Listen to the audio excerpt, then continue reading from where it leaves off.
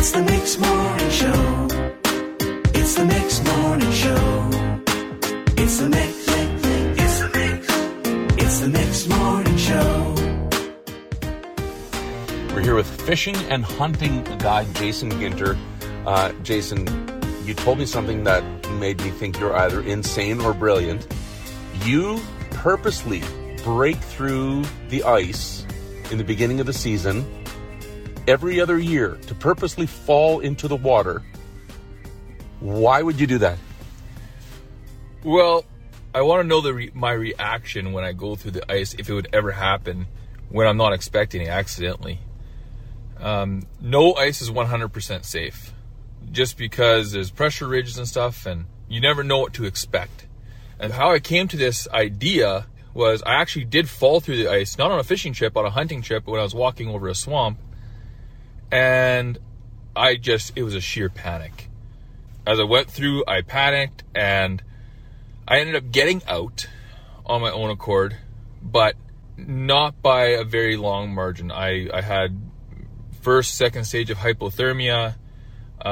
It wasn't a good situation. Like, you thought you were going to die. I thought I was going to, yeah. I didn't think I was going to make it home.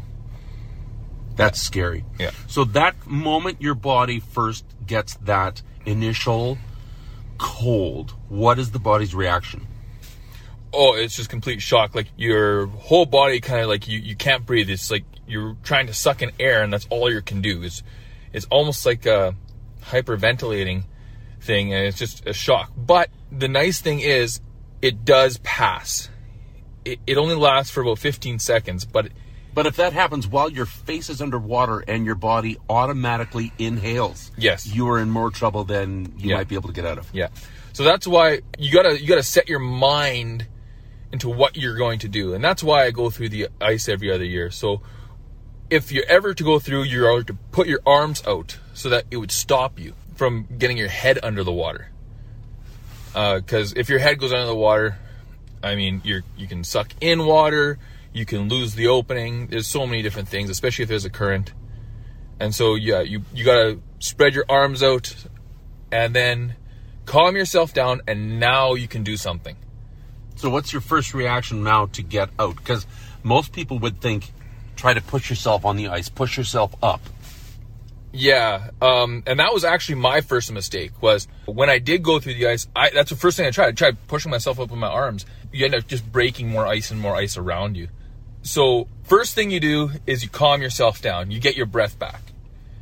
The second thing you do is you got to you kick your feet so that your feet, your back of your body is as high up as you can, and then you keep kicking and slowly start scooching yourself forward on the ice. Now, so you get your legs behind you. You get your legs behind you. So that you're pushing forward when you kick your legs. Yeah. And then you kind of army crawl with your arms. If you do not have safety gear, which I recommend to everybody to get, is the ice picks. There's something that fits around your neck or clips on your pocket, and it's designed that you pick them into the ice and you can pull yourself out. It makes it a whole lot easier with ice picks, but it is possible to do without ice picks. Now, when you get out of the water, you don't stand up. Whatever you do, don't stand up.